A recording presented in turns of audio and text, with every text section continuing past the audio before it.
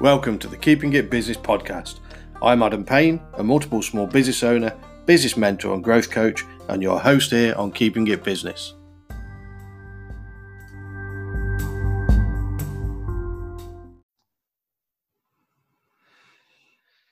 Okay, so I'd like to introduce Sarah Palmer Granville from SPG Interior Design. I'm not going to say a lot about her because I'll let Sarah introduce herself and her business. So over to you, Sarah. All right, thank you very much. I'm Sarah. My business is SPG Interior Design. I'm literally just coming up for 12 months since I started the business. I'm an interior designer for 25 years. I'm probably over that now. It makes me feel really old.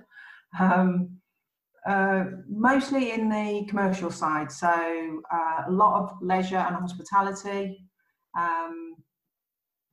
Looking at also offices is another one that I'm doing a lot of work with at the moment. I work from concept to completion, so I'll start a job as soon as an idea springs into somebody's head.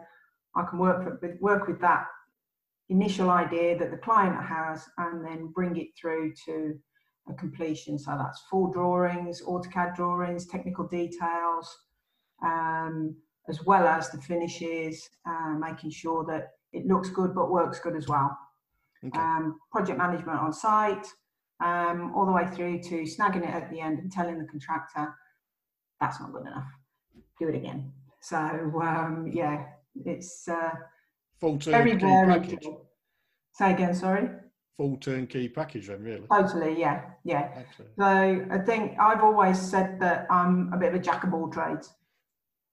You have to have your head in so many different things as an interior designer. Similar architectural role as well. Obviously, they've got the more technical side on the build and everything, but you work very similarly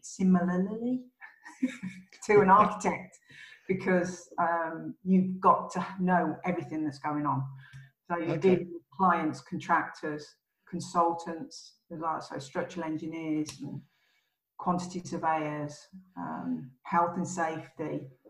So it's mind-blowing sometimes. Yeah, and I can imagine that because the different style of characters within that as well, from a communication point of view, and how can I say, dealing with some construction, ex-construction, because I'm ex-construction as well, mining and that side. You do get some characters. Oh yeah. So the management of them is always an interesting one, but we'll come back to that. So, first question and I ask this of everybody: high and low of the past week.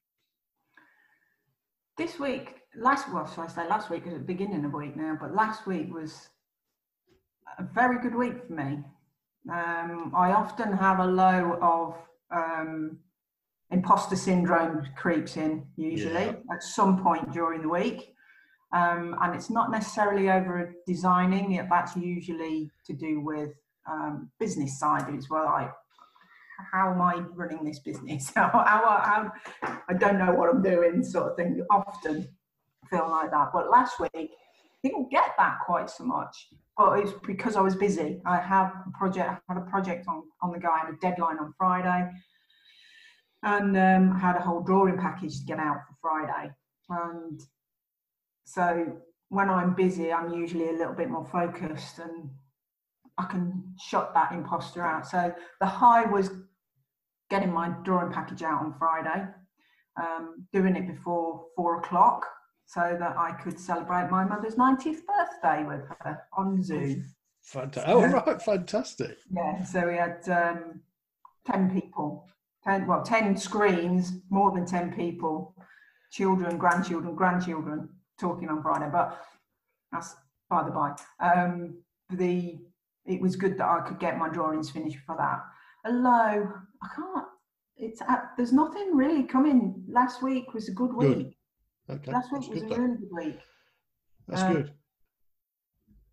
No, don't worry about it. That's going for a low. No, absolutely. If there ain't one, there ain't one.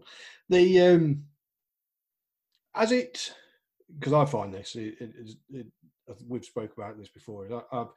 Particularly at the minute, because we get a lot of quiet downtime, the imposter syndrome starts coming in more because we're not focused. And when I'm focused and when I'm in flow, I just move and keep moving and keep moving, and I don't get anything. Have you always had that, or is it more Always. been more always? Always. Yeah. I've always thought there's always somebody better than me. Everybody's doing it better than me. I'm just muddling through. I'm just waiting for somebody to go. You don't know what you're doing, do you? You haven't got a clue. So this is that we've spoke about the old chimp paradox of the chimp, because I know yours is Gilbert. Yeah, it's Gilbert. For those Gilbert's of you, a naughty little bugger. So how do you go about managing that? I don't want to spend too long on this, but how do you go about managing that? Because we've probably got people that are listening that probably do have that. How do you go about managing that? Yeah, what I tend to do is, I know we've spoken about it. It was not long after we'd locked down, I think, and I had a particularly bad day with feeling like why am I doing this? Why did I leave my job that I always got a decent pay that was coming in month after month, to jump into something that you haven't got a clue? And I know it gets that bad. It's like you're not doing it. What business? How do you think you are a business owner? How can you actually think that you're doing a good job? And when that sets in, it brings me down as well. I get quite low with it. And if I'm that low, I have to move away from the business completely. I have to do something different. I think that day I actually threw myself into some drawing, it was technical drawing. I was teaching myself how to use 3D modeling, SketchUp. And I just threw myself into something that was familiar, basically. I think that's how I deal with it. It's either something familiar or take myself away from the situation completely. Yeah, just the distraction side. That's okay. I can remember that post. I can remember the post on saying I think I can't remember whether. I think you asked around, does anybody want to learn about SketchUp and something like that? So that might have been after you've actually learnt yourself. Yeah, it was more CAD. I think that was quite early days. I was asking people if they wanted to use CAD and if they wanted to learn about that. But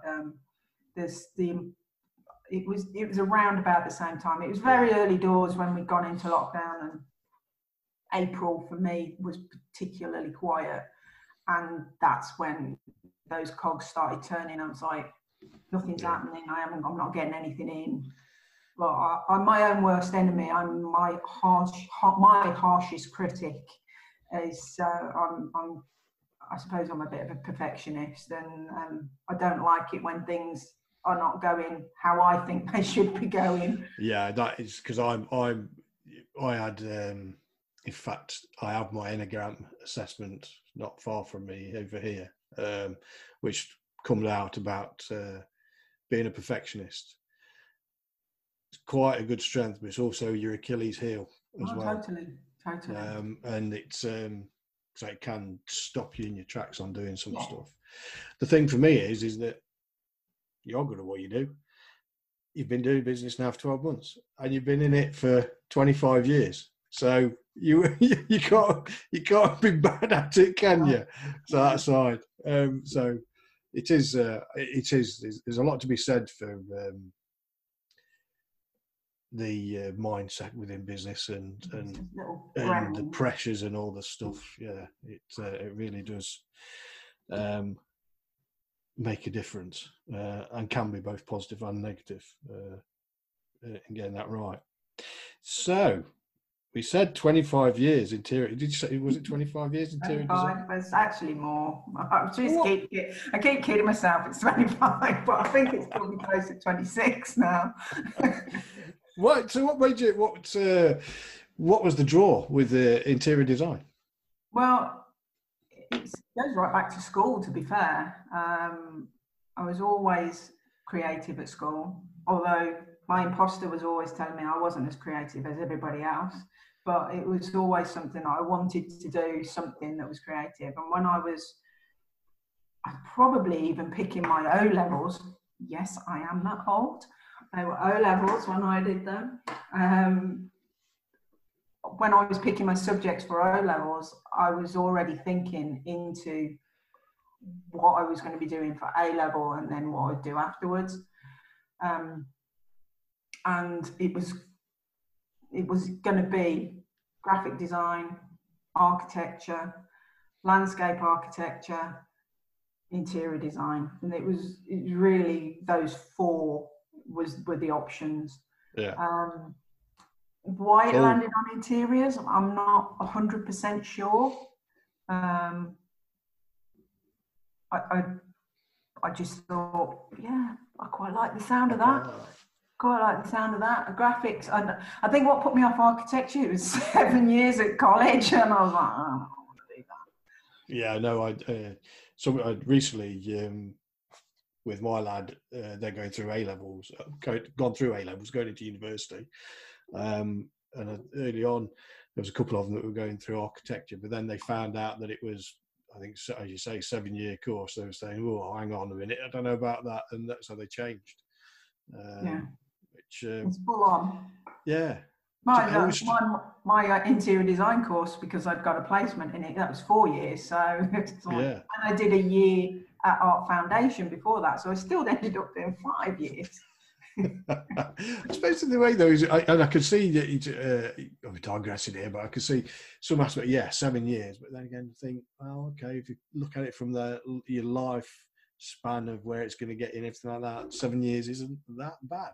You don't really look at it like that when you're sort of 15, 16, 17. No, you just go, oh my God, that's an age. Yeah. Now, I noticed from the interior design career, you were doing corporates and things like that, the companies. And then there was this business owner bit in between, and I think it was freelance. So, a couple of years. Yeah. So I started, I left college in '94, went straight to work for Marston's Brewery in their in-house design team. Okay. I thoroughly enjoyed that job. It was an ideal job. Design. We were left alone, to be honest. We got on. We just did what we wanted, and I was there for 4 years. And I was gutted when the whole team was made redundant. They wiped the team out, basically. We got taken over by Wolverhampton and Dudley, and they wiped the in-house team out. So I had a period where there was a lot of turbulence. There was a lot of redundancy. I'd lost my job at the brewery. Then I went in a small practice that led straight in from that. Lost my job from that. Then went to another place. They were doing office interiors. It wasn't really a suit. It was the company more than the interior job that was. It wasn't really a suit, but they helped me set up my own business. Oh, right. So they gave me a space for the first 6 months within their office that I could use, and I could use their computers and so on and so forth. So I think, from memory, but this is going back because it's going back 20 years, that they also let me use their, because I've got a company car at that time. So I think they let me have the company car for that six month period as well. So that although there wasn't a good fit for their company, they helped me a lot to set up my own business. And it was more freelance side, that was. And I did it for 2 years. It was too soon for me. I would have been late 20s, and it just didn't gel with me at that time. I wasn't confident enough. I wasn't confident enough to go out networking, which was the only sort of networking at that time that I'd seen was massive network groups that were like packed of people with suited and booted, and I'm like, oh, this isn't me. This isn't me. I don't want to talk to anybody. It was like, I was like a cat, rabbit in headlights. I was just like, couldn't do it. And I was working from home on my own. And I found it very lonely. And I just didn't like it. So I went back into employment. Yeah. And that's when I went into, it was retail for a while after that. But yeah, I'm glad I did it. It was definitely, it was something that I needed to go through that process because I just knew that I needed to learn more before I went back to it. Yeah, so fantastic learning curve from that point of view. Totally, absolutely. Yeah. And that for me around the I wish more businesses would be like that business. In if it's not a fit, well, we'll help, and you can use our utility services and things like that, because that is. It's unheard of, isn't it? Really, some of the things now with the small businesses, these business hubs, I think, are a fantastic way. Okay, yes, you're paying for the service, things like that, but again, it helps you from an office place point of view. But also the other factor of what you were saying around there is that you are with people, and there's that social side, so you don't feel on your own. Yeah. Because it can be a bloody lonely place, and that's for me. That is not business size related either, because senior execs, it can be a very, very lonely place within these roles, and the social aspect, peer group working. That's why these mastermind groups are working. Totally. That's something I'm going to be looking at within the Business Growth Academy. Getting groups of people that want to be involved in just sitting down and talking and solving a problem and chewing the cud. Yeah, absolutely. So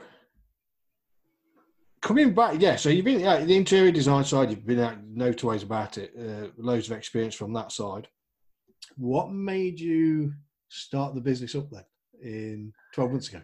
So I do sort of tend to go back a bit further, like I did with the previous self-employment. As we've spoken about before, I burnt out about 4 years ago.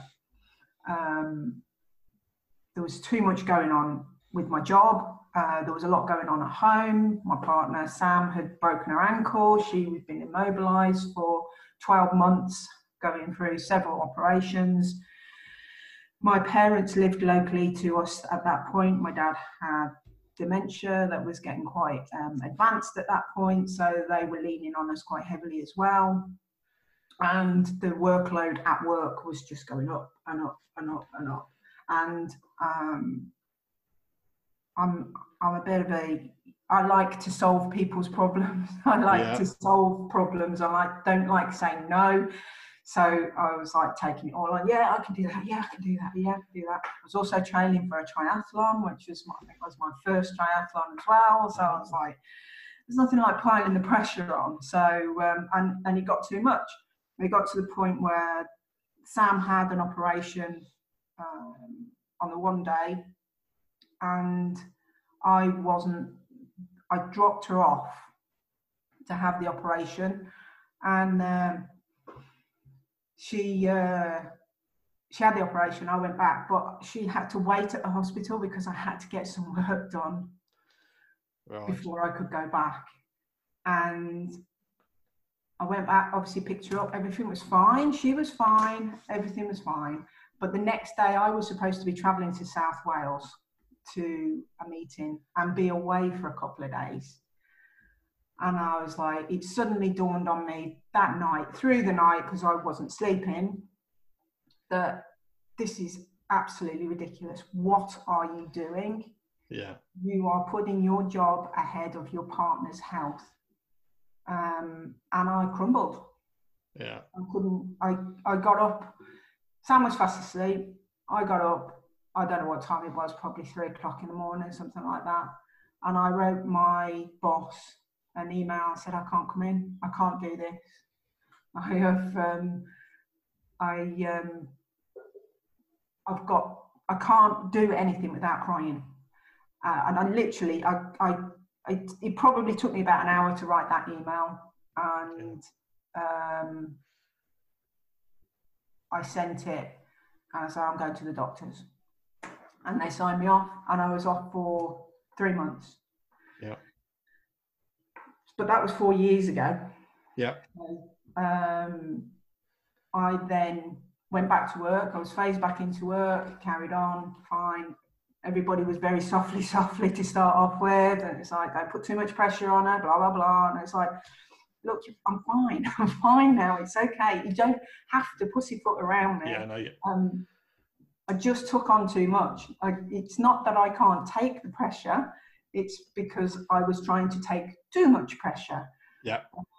So I carried on, and everything went back into a normal routine at work. But always in the back of my head, I was like, I don't know. I shouldn't be doing this. This is their clients are seasonal, so it's Haven holiday parks predominantly. So through the winters, very, very mental, absolutely mental, rammed. Traveling to the coast once a fortnight, once a week, if you've got 2 sites on 2 different places, this is what happened the year before I finished. So I could feel it building. I could feel those levels of anxiety and concern start to build again through the winter of 2018. And I can remember it clearly, the day that I decided that I was quitting my job. I was driving into work. I'd probably been on site the day before, and I was driving into the office. Sparrow fart, it would have been really early. And it's really weird. It was, I'm not a Take That fan, but Take That, Shine came on. And I was listening to the words, and it was like, you just crack on, sort of thing. Just do what's good for you. Yeah. And I was like, oh my God, I've got to quit my job. I mean, I'd been mulling it over, but this was the point where I was like, I'm going to do it.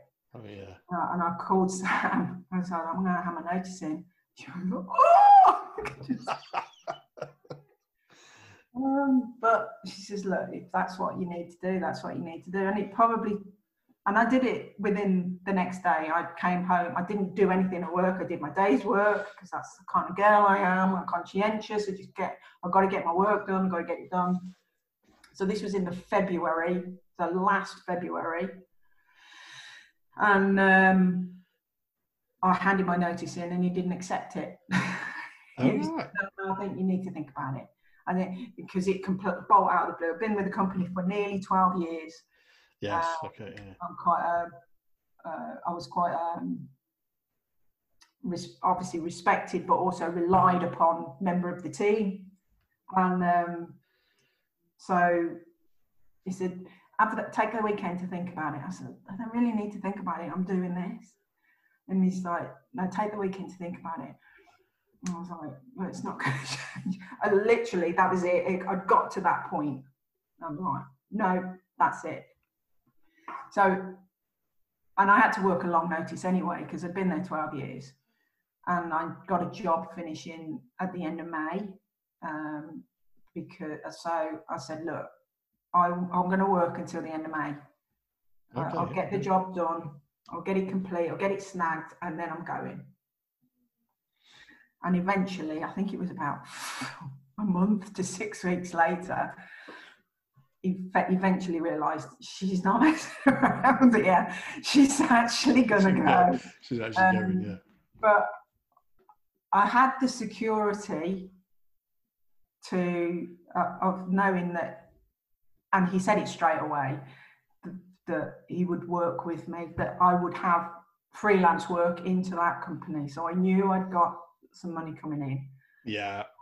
And so, yeah, that's basically the short story is it's mental health.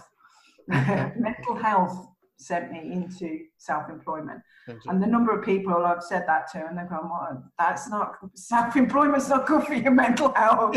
What are you doing? I was just going to ask you, so what's been the biggest learning curve on that one? It's, for all its, self-employment, for all its pressures and the imposter syndrome and the different pressures, I am still much happier and much less stressed than I was in a full-time job. In a job that was taking me from one end of the country to the other once a week, every week through winter, from November to March, and constant pressures from a boss, a very strong-willed, opinionated boss, clients, and everything else that, I mean, like I was saying earlier, as a designer, you're communicating with probably not hundreds, but tens of people on any one project. There's a lot going on. So I was like, nah, I've had enough of this now.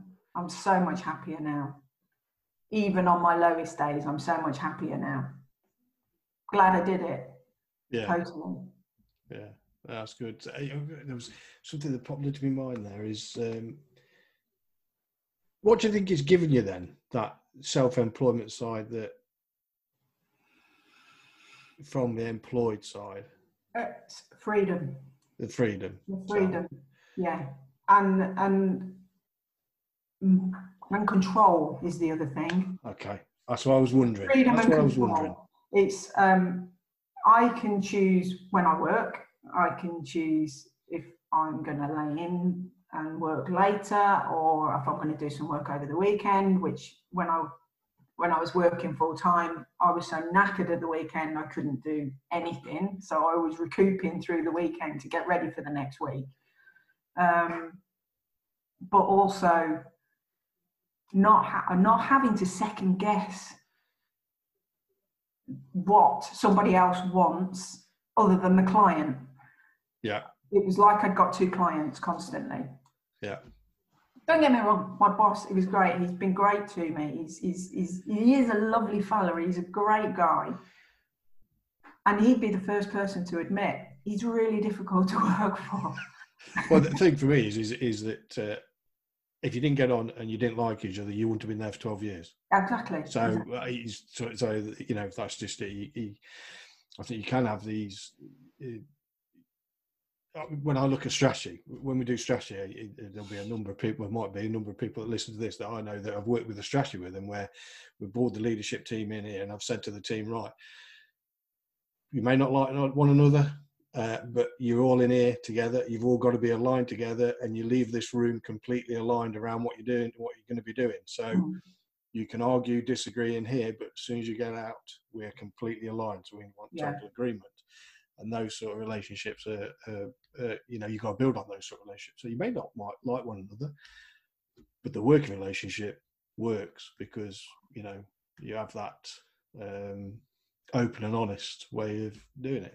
You know, so no, you wouldn't have stayed there, would you? And if you didn't get on it was the whole workplace is huge. It was family atmosphere in there, really was, always had been. And being there for 12 years, you see people come and go, and designers in particular sometimes have got some big egos going on, and opinions, and that's fine. That's absolutely fine. Whereas I'm a little bit more reserved. I'm happy to go with the flow a little bit with people and bob and weave. Some people just don't want to do that. And no, this is my design. This is what it's going to look like. And that's it. Well, my boss is like that as well. So it's like they were banging heads, and those people they didn't last very long. Yeah. And that says it all. But I enjoyed working there, although it was high pressured a lot of the time.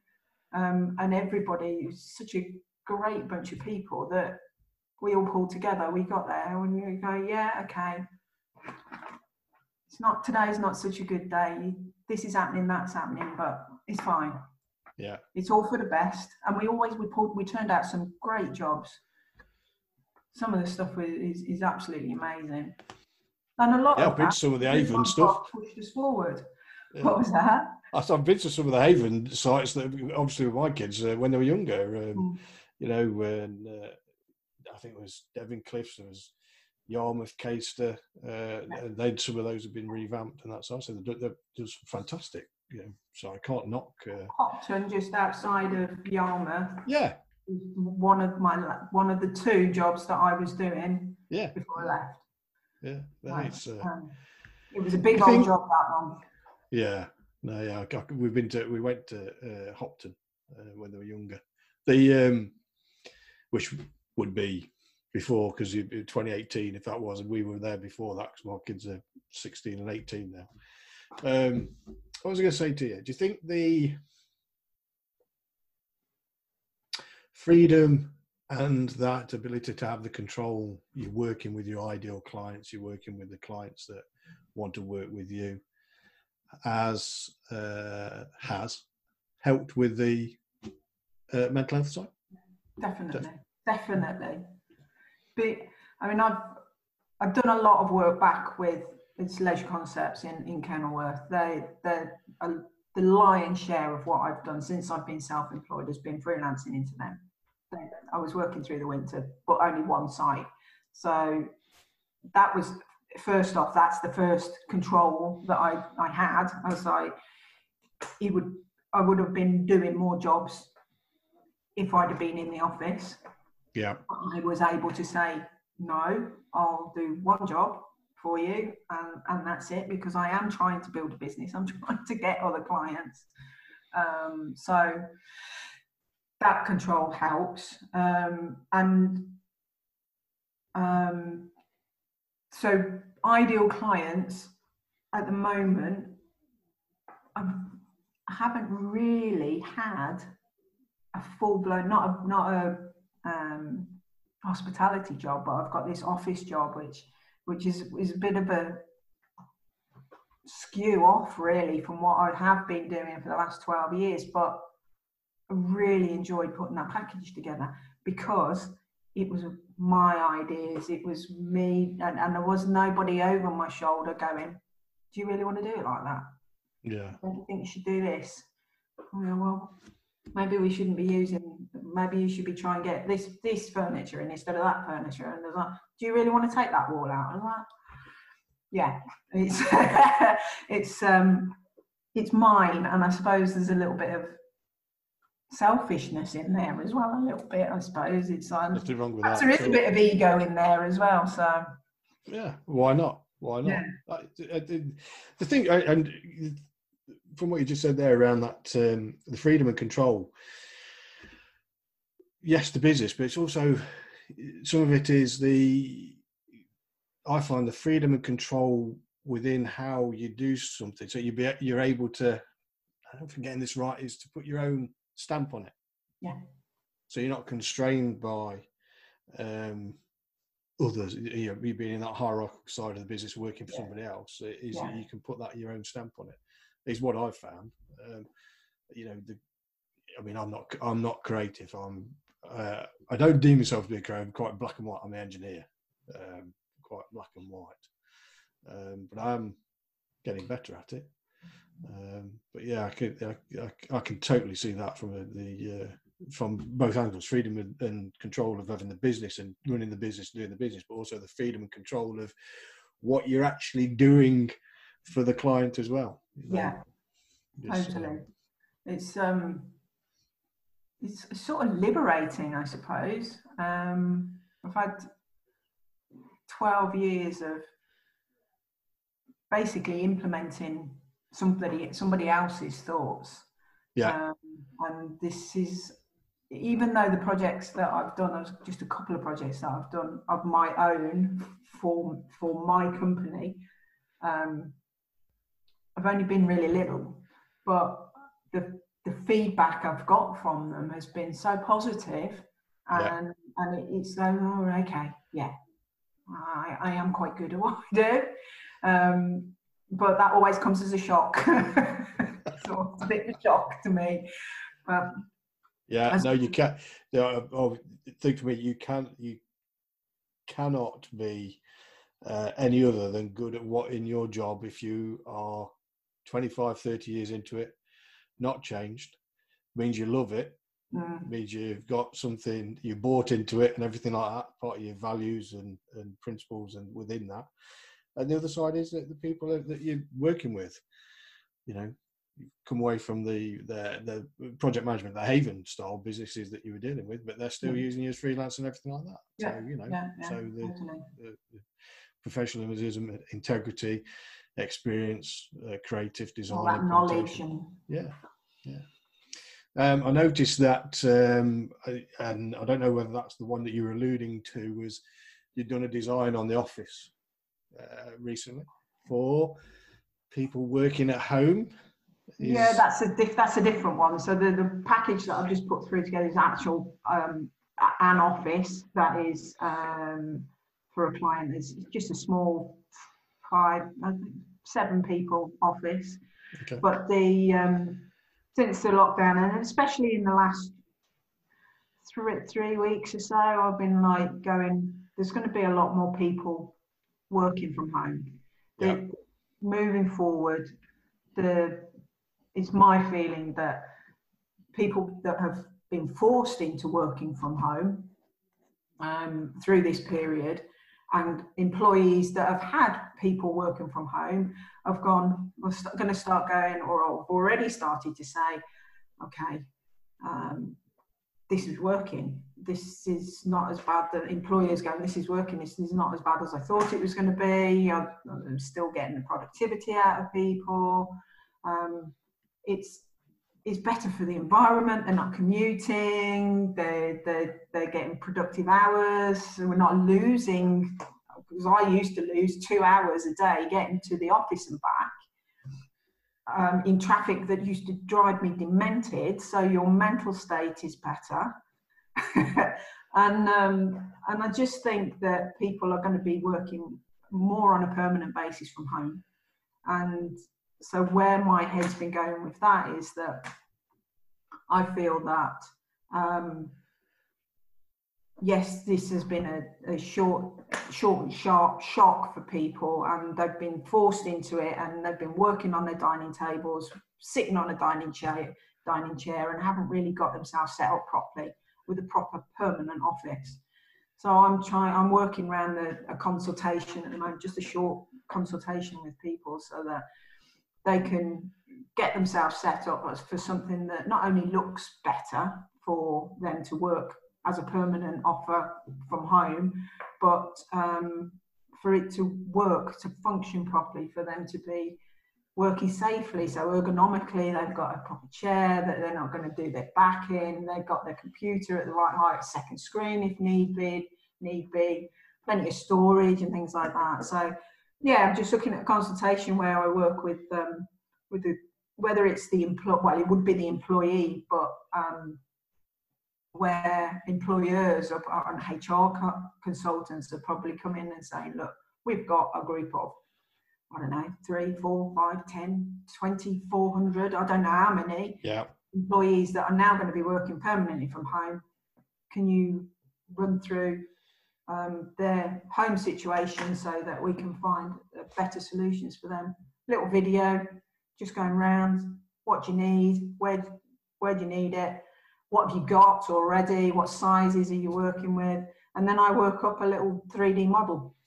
3D model, put some ideas together for possible furniture changes and things, and then a little bit of a report to say you should be sitting with your eye line, screen at eye line, so that you're not head down looking at a laptop and so on and so forth. So it's just not just a pretty thing, because I've got to be honest, and I've noticed it more since I've been working for myself, that you say you're an interior designer. I think I put a post about this a week or so ago. You say you're an interior designer and go, oh, that's lovely. your house which looks lovely. And I was like, yeah, it looks great for me, but you might not like it. Yeah, absolutely. The big part of interior design for me is that a space works for somebody. It's not just how it looks. It's not just an aesthetic. Interior designers are there to make spaces work, and there's a lot of people don't really get that. No, yeah, I was just going to say to you is I work from home quite a bit. If I'm not here, I'm on site with businesses online and that side. The one thing like I've said to you before, I've got a really, really bad knee. So when I'm sat for a particularly long time, when I get up, it takes me a lot to stretch it out, a hell of a lot. And to be fair, it was a conversation with you that got me thinking around it. So I've been in business with TCM UK Limited since 2012. I actually looked at my chair height, and I adjusted my chair height probably around about 10 millimeters. Yeah. And it alleviated the pressure on that knee. So when I get up, I'm okay. Was it too long? It was just over to like just for my knee because there's damage there. And it was just, and I just raised it a little bit so it's just not got the pressure probably on there. It's just at the right point. So, and that's the thing, is that interior design is around that element of making sure that is, as you say, efficient, effective. It's comfortable. Yeah. It's correct. It's not going to get long-term issues, and things like that. Yeah, and people do forget that. Absolutely, totally, and it's about the person as well. So, like you've just been saying, the health and safety and the comfort of the person, but also it's about the space planning of the space, so that it works efficiently for you, so that you're not got files in 3 different places in the house, and your printer is in the garage or something. So it makes it usable, makes it more efficient to operate as well. Yeah.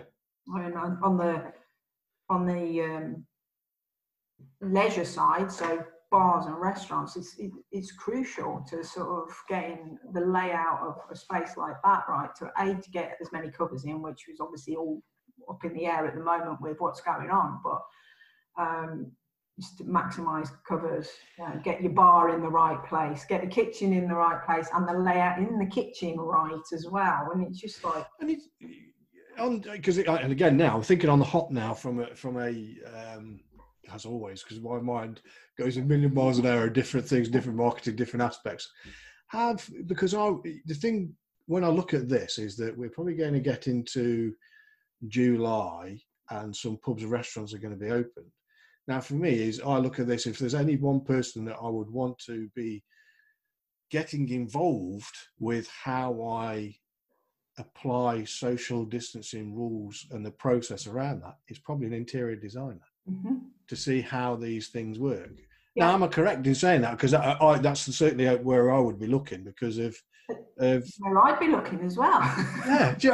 And they're not. God, that surprises me. That really surprises me, because that is the interior designer has designed that for maximum capacity, for maximum for comfortability, for effective, but for profitability. Yeah, I think possibly because I'm so new a company, so fledgling as it were, I haven't got those links already. Yeah. So I think that if say a restaurant is going to approach somebody to look at that, they are going to do it with somebody they already know, like, and trust. So it's and I haven't got those links yet with people, so they're not coming to me specifically. But what I'm also finding is that because the leisure and the hospitality have been hit so hard, that they're trying to conserve money in a lot of instances, and they're just doing it themselves. Yeah. possibly. I've had one. Now saying that, I've had one interested hotel that the lady said that she'd like me to draw up some, because they've been thinking about getting different layouts that they can use, especially with social distancing needs coming in. So I'm just waiting on that. I've got to. Oh yeah, you see that? You got my mind going off at a million miles an hour now, because I'll be there hunting on LinkedIn, prospecting, regardless, putting out this is the service I'm doing, and I'll be banging the messages out to all the people. Yeah, that yeah, we'll have to think about that. But anyway, so yeah, superb. Now, from that though, so we've got the consultations and things like that. How do we find you? If you want any of that. spginteriordesign.co.uk. Okay. And you can... I'm on LinkedIn, Facebook, Instagram. Okay. Well, what we'll do, I want those links from you anyway, because I'm going to put them in there. So anybody who's listening is interested, the links will be in the description of the podcast as well anyway. So that's that side of we sorted. So looking at wrapping these things up then. So a couple of questions. First one, biggest learning curve for you for setting up your business? Social media, marketing. Yeah. Not a clue. Not a clue. I was just pussyfooting around really. Sam, my partner, she's had her business for 4 years, and she did a bit on social media, but she wasn't really into it either. And it was like, I started trying to do that, and I was like, what the hell am I going to say? I'm putting posts on, and I'm thinking, I don't know what I'm doing. But I think I'm starting to get to grips with social media now. Yeah. It's taken me a while, but well, social media, I think, is a very difficult one. Well, it's not a very difficult one. I think what I've learned, and I've gone through with some of the mentors I've had as well, is that consistency, routine, and consistency. I use this. Rob Moore uses routine equals results for some of this time management stuff like that. I use routine and consistency equals results, because with social media, what you can't do is do 10 posts 1 week and 0 the next, then 10, because social media will penalize you for it. Yeah. So you've got to be consistency. So there's 2 bits of advice for me, is that consistency for anybody listening, consistency and routine, or routine and consistency. And the other one is the message has got to point to your ideal client. So it's got to be on point. And that for the main thing is that you can get in a whole host, but they're the 2 things that I would say, routine, consistency, message on point to your ideal clients, knowing your ideal clients. I think I'm definitely getting the consistency better now. Yeah, definitely. I'd say that, seen it. And it's not just posting as well on social media, it's being active on social media. So interacting and commenting and sharing and so on and so forth. I just the graphs, although I'm not religious looking at the analytics of everything, but it's creeping up, and it just seems to be getting better a little bit at a time every week. So I get a little report and I just look at the snippets. I was like, yeah, okay, that seems to be going in the right direction. So yeah. I mean, I will be constantly learning. I would just, on the business side, I just feel like a complete newbie and out of my depth most of the time. But I just sort of keep paddling away, and I was like, keep going, Sarah, you'll get there. Keep learning. Absolutely. And yeah, fundamentally keep it, because I did a blog post. My dad always said to me when I was young age, before going into apprenticeship, he always said to me, you're on your apprenticeship until you're 40 years old. I think I'm on my apprenticeship forever, because I'll to keep learning, keep testing, and because if you want to stay ahead in that business, you've got to keep that side. The other side of one of my mentors is, people say you got to read a lot, this, that, and the other. Yeah, knowledge is not power. Knowledge is potential power. Yeah. You've got to execute it You've first. got to use it. Yeah, You've got to use it. So I was finding that, especially as soon as we locked down, I listened to books. I use Audible. Yep.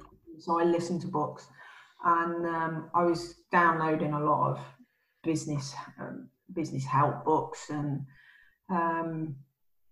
listening to them one after the other. It was going in, and I was going, yeah, that makes sense. Oh, yeah, that makes sense. But I was listening to too many. I was listening to them one after the other, and they're all telling me slightly different things, and I'm like, this is not advantageous for me now. I got to saturation point, a little bit like I did with the social media. It was noisy, especially in the first month after lockdown. It was noisy, and I was like, and that's part of my brain fart, I think, was when I was imposter syndrome creeping in.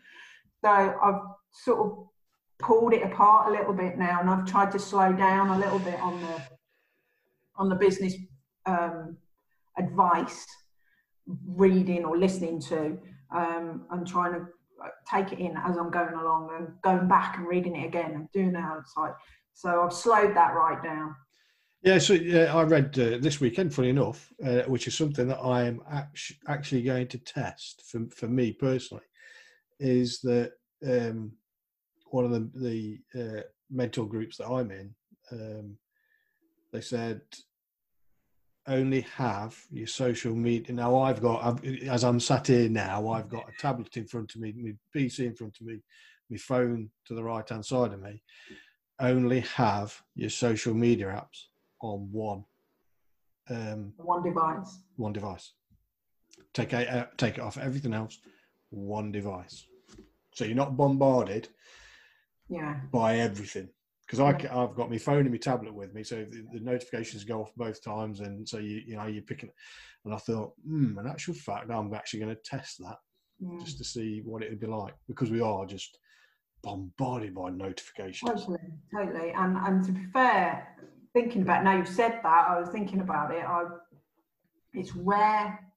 I'm more on LinkedIn I do on my laptop, but I don't have it constantly open. So I have to go into it to have a look. I've got it on my phone. And I sometimes go on Facebook on my laptop, but not very often. But so by default, really, I only have my social media on my phone. Yeah. My phone is always on silent. And if I'm really busy, so like last Thursday and Friday, my phone was on the side, but it was upside down. So I couldn't see any. And when I'm really busy, I even turn my Outlook off. So it's closed and there's no notifications. Yeah. So I have to zone out of everything completely. Yeah, I would. Yeah, I think you attended one of my time management things is turn all notifications off, all distractions off, because we get that human context switching effect. And it's just something, if your phone's there and it's like flashing, you're constant over. Your eyes trying to pick it up. Yeah. I lose the train of thought. I was bloody terrible. I used to pick the phone up. When I did the activity sampling, on an old time study engineer from me, when I did the activity sampling, I bet I was losing, average would be about 2.5 hours a day. But some days I reckon I could be lost in the world of LinkedIn and news, and because I was going from one to the other, and I better lose 4 hours in some aspects. That's 4 hours of productivity gone. Yeah. I do find LinkedIn in particular sort of sucks my brain out more than Facebook now. I sort of try to ignore Facebook a little bit, but I'll go onto LinkedIn with the idea to put a post up, and then I just thought, oh, what's everybody else doing? What's going on? And then reading messages. And you've lost an hour before you know it. Oh, easily. So quick. Right, last question then. Being a business owner means what to you? I think we've sort of covered this one already. From that control and freedom. And control. Yeah. It means that I'm in control of my life.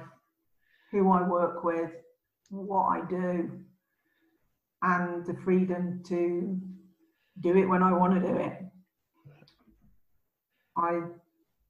And the freedom to sit, I mean, I sort of had this anyway, but most days when the sun's shining, I'm working outside. Yeah. So I'm sitting outside in the garden. If you're in an office, you can't do that. No, I agree. So, thank you very much, Sarah, from SBG Interior Design. Thank you for it's been a having me. pleasure. Not a problem at all. See you again.